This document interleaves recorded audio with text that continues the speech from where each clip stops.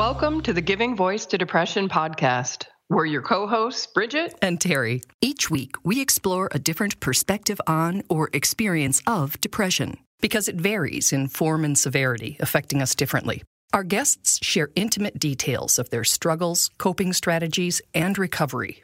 We keep it real because the struggle is real. We keep it hopeful because there is hope, in spite of what depression tells you. We're not experts or therapists. We're sisters and best friends who live with depression and know that talking about the illness reduces stigma and humanizes the experience, making it safer and easier to ask for needed support. You are far from alone. Hi, Terry. Hello, Bridget. This episode is posting on New Year's Day. So we wanted to start with some extracts from the NAMI, National Alliance on Mental Illness article titled Realistic New Year's Resolutions, Living with Depression. In it, the authors note that this time of year, there's a lot of pressure to start over or commit to being a new and better version of yourself. Both of these might sound super great to those of us with depression, but we also know that that's not always possible. Instead, NAMI reminds us that we really only need to try a little bit harder than where we already are. That's all we can do, right? Is just sort of try to do a little bit better, try to do a little bit better, try and do a little bit better. Their suggestions for moving in this direction include... Well, exercise, of course. Research, I know, I don't like it either, but research does repeatedly confirm that it's good for people living with depression. It is hard when you experience a lack of motivation, loss of energy, and the physical aches and pains that often accompany depression. So NAMI recommends, instead of an aggressive new workout routine or gym membership, start slowly by incorporating more daily walks into our schedule, which can also help ease depression symptoms. Yeah, and the walks, you get vitamin D, and you get movement, and you get sunshine, and you see pretty stuff, and you're out in nature, which helps anyway. So I have another suggestion that's really working well for me, Terry, and I'm hoping you'll join me in the new year, and it's Dr. Zach Bush's 4-minute workout. You can Google it. And I am thrilled to announce that he has agreed to let me interview him in a couple of weeks, so stay tuned for more. Cool. Depression pretty much snuffs out the joy of things we once enjoyed. Hobbies that we once considered fun can seem like an awful lot of work. But the article suggests that we try again, that we push ourselves out of our comfort zones and reconnect with a fulfilling and enjoyable hobby or try something new.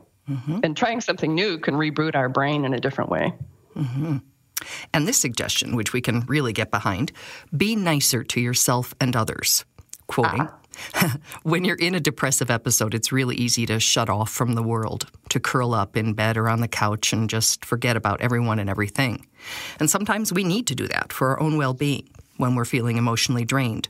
But when it comes to a pattern, when it becomes a pattern, we can get detached and a bit uncaring toward those around us. It's been proven that helping others actually helps you.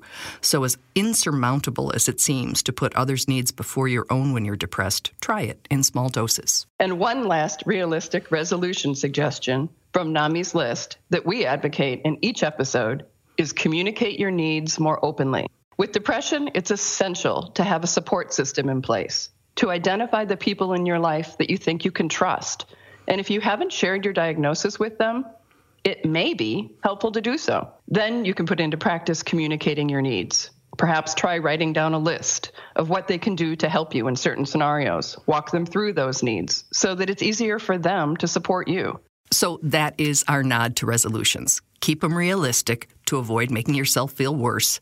And remember that any small step, both literal or figurative, counts as progress. It sure does. Instead of resolutions, we've chosen to make this New Year's episode about hope. A few weeks ago, we read a message on Twitter that really stuck with us. In it, a young woman stopped during a magical moment to tweet to her 14-year-old suicidal self that the fight was worth it. And we wondered what else she had learned that she'd want to share with her younger self or with anyone stuck in the darkness. So we asked her. Charlotte Underwood joins us today from London to give her voice to depression and her hard-fought lessons of hope to anyone who needs to hear them.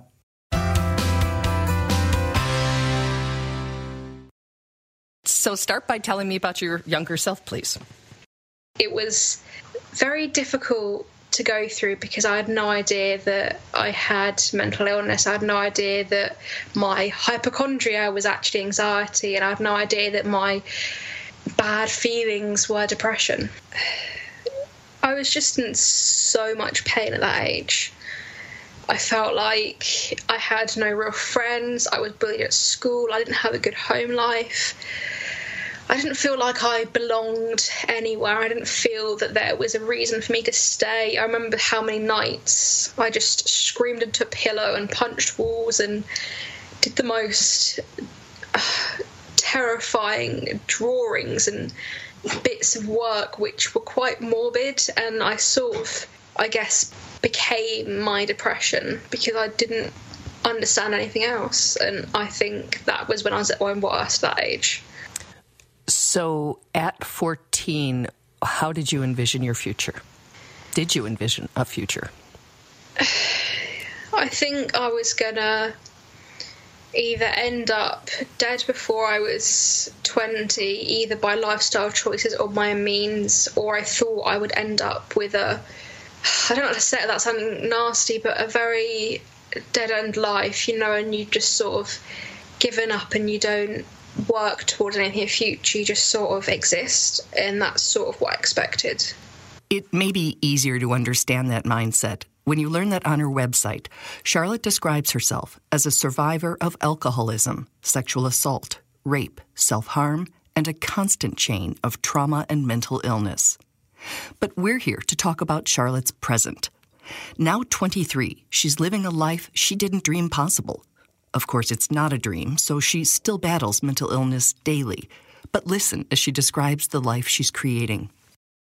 I'm definitely not the place I want to be yet, but I'm in a much better place. I am married to a man who gives me so much respect and genuine love that I've been searching for a long time and I never thought I deserved. But I found him even when I thought I would never find that. I have a dog she's my soulmate, and I know that sounds weird, but I would be lost without her. I would be. I'm in my own place. I'm out of toxic environments. I'm helping other people. I'm content. I think I'm not quite ready to say I'm happy, but I think I'm content. And when you tweeted, you were literally baking cookies and dancing in your kitchen. Tell me about that night. And tell me about the thought process that made you stop and write that, because it was beautiful. My husband works quite long shifts, and he works between two jobs because I'm still quite ill and I can't quite work yet. So he supports me. We don't get much time together, and sometimes he offers to bake me cookies when I'm feeling particularly depressed. And this time I just had this urge to just be with him and do something like that. And I did, and we just started baking and getting creative what we had in the kitchen, and then all of a sudden I'm putting on Christmas songs and he's starting to dance with me, which isn't something we normally do, but he just does, and it's so perfect because it's unexpected. And I just felt like, wow, this is stuff that happens in movies. It doesn't happen to people like me, but here it has happened. And it was great because I felt very safe in my relationship, safe in my home, and I had delicious gingerbread cookies to eat, so it was pretty great. Oh, can you picture that scene? Basking in feelings of being loved, protected, safe, supported, warm, dancing, and gingerbread. So from that place, albeit weeks later now, we asked Charlotte to look back at those dark and confusing teen years, to share more of what she's learned since. We asked what she wishes her younger self had known about a number of things, starting with depression itself. I think firstly it'd be nice to know that it's a lot more common and that it's definitely not me alone, and it's not me being this failure or horrible person I thought. It'd be nice to have known that my emotions were just a response from what I'd been through, and that it wasn't my body just hurting me, it was trying to protect me in its own messed up way. Be nice to know what options I had, what tools were out there, and just to know that there were people out there that I could talk to and just help me figure out what I needed. And about her personal strength and capacity for resilience. That version of me, she had no idea how strong she was. After that age, I went through much traumatic things and it got worse, but I always found my feet. I always got through it. I always found a way to start again or find a different path. And I didn't even realise I was doing it. I just made it happen. And that's a strength I have, that it isn't forced, it isn't something I've learned, it's just something that's in me. And I think it had been reassuring for me at 14 to know that I'm a lot stronger than I think I am. Ah, that one hit home. A lot of us are so much stronger than we think, and certainly stronger than depression makes us believe. And speaking of things depression makes seem impossible, we asked what Charlotte wishes she had known about the willingness of friends and family to listen and support her in painful times. I think I used the example of when I was self-harming, and I kept it so secret because I was so ashamed and it felt like I was a monster and I was trying to disguise this monster body under my clothes, and I was so terrified of anyone finding out. But at one point, my dad walked in when I was having a relapse and he just sat in front of me and he said, "Well, are you being safe? And is there anything I can do? Do you want to talk about it?" He wasn't quizzing me, he wasn't pressuring me, he just sat and listened, and then he said, "Just be safe for me, and please, I don't want to lose you, so just be safe." I mean, he didn't ask me to stop, just to be safe, and that alone was an impact on me.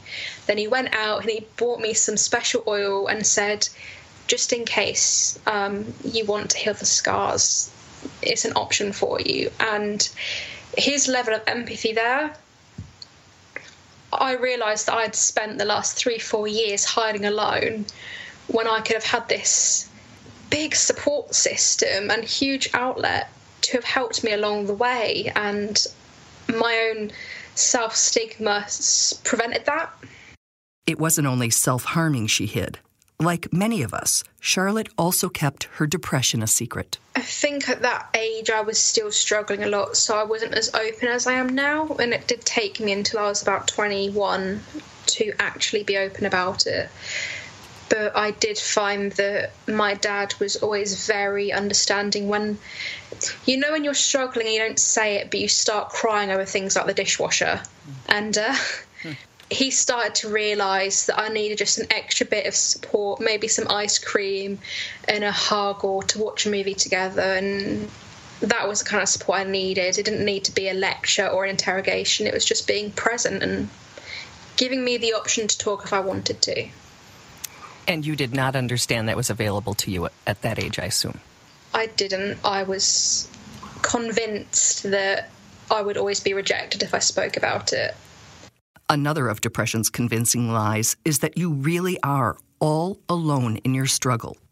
I think I just wish I knew that it's likely that there will be people that exist who will judge you and who may hurt your feelings, but there's a lot more people, the ones who actually love you, the ones who care for you, even people who live miles away and just empathise. These people can give you so much more love and support, and they can alone be this vital outlet that can really become vital for crisis. And it's not being afraid of reaching out to people, because you never know if that person is going to be the one to possibly save your life. Next, we asked what she wished she'd known about the effectiveness of available treatments.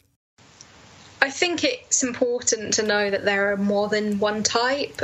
No one spoke to me about short-term therapy or the different types of long-term therapy. No one spoke to me about things I could do at home or things I can do in groups, and the resources both online and offline, and how, one thing may not work for you, but another thing will. And I mainly recover through self-care and my own routines, which is what I found useful. That's not to say it's been easy, but it's definitely been worth that discovery, and it's been worth learning what I need, and accepting and allowing myself to have that support and help. And lastly, what she wishes her 14-year-old self had known about a future worth fighting for. I think when you're suffering with depression or other mental illness, you tend to see a one-sided future, and I definitely did. And I sort of decided that I wasn't worthy and that it wasn't going to happen to me, and that's how it is and there's no other way. I didn't give myself the chance to think that as much as there's a chance it may go wrong, there's also a good chance it will go right.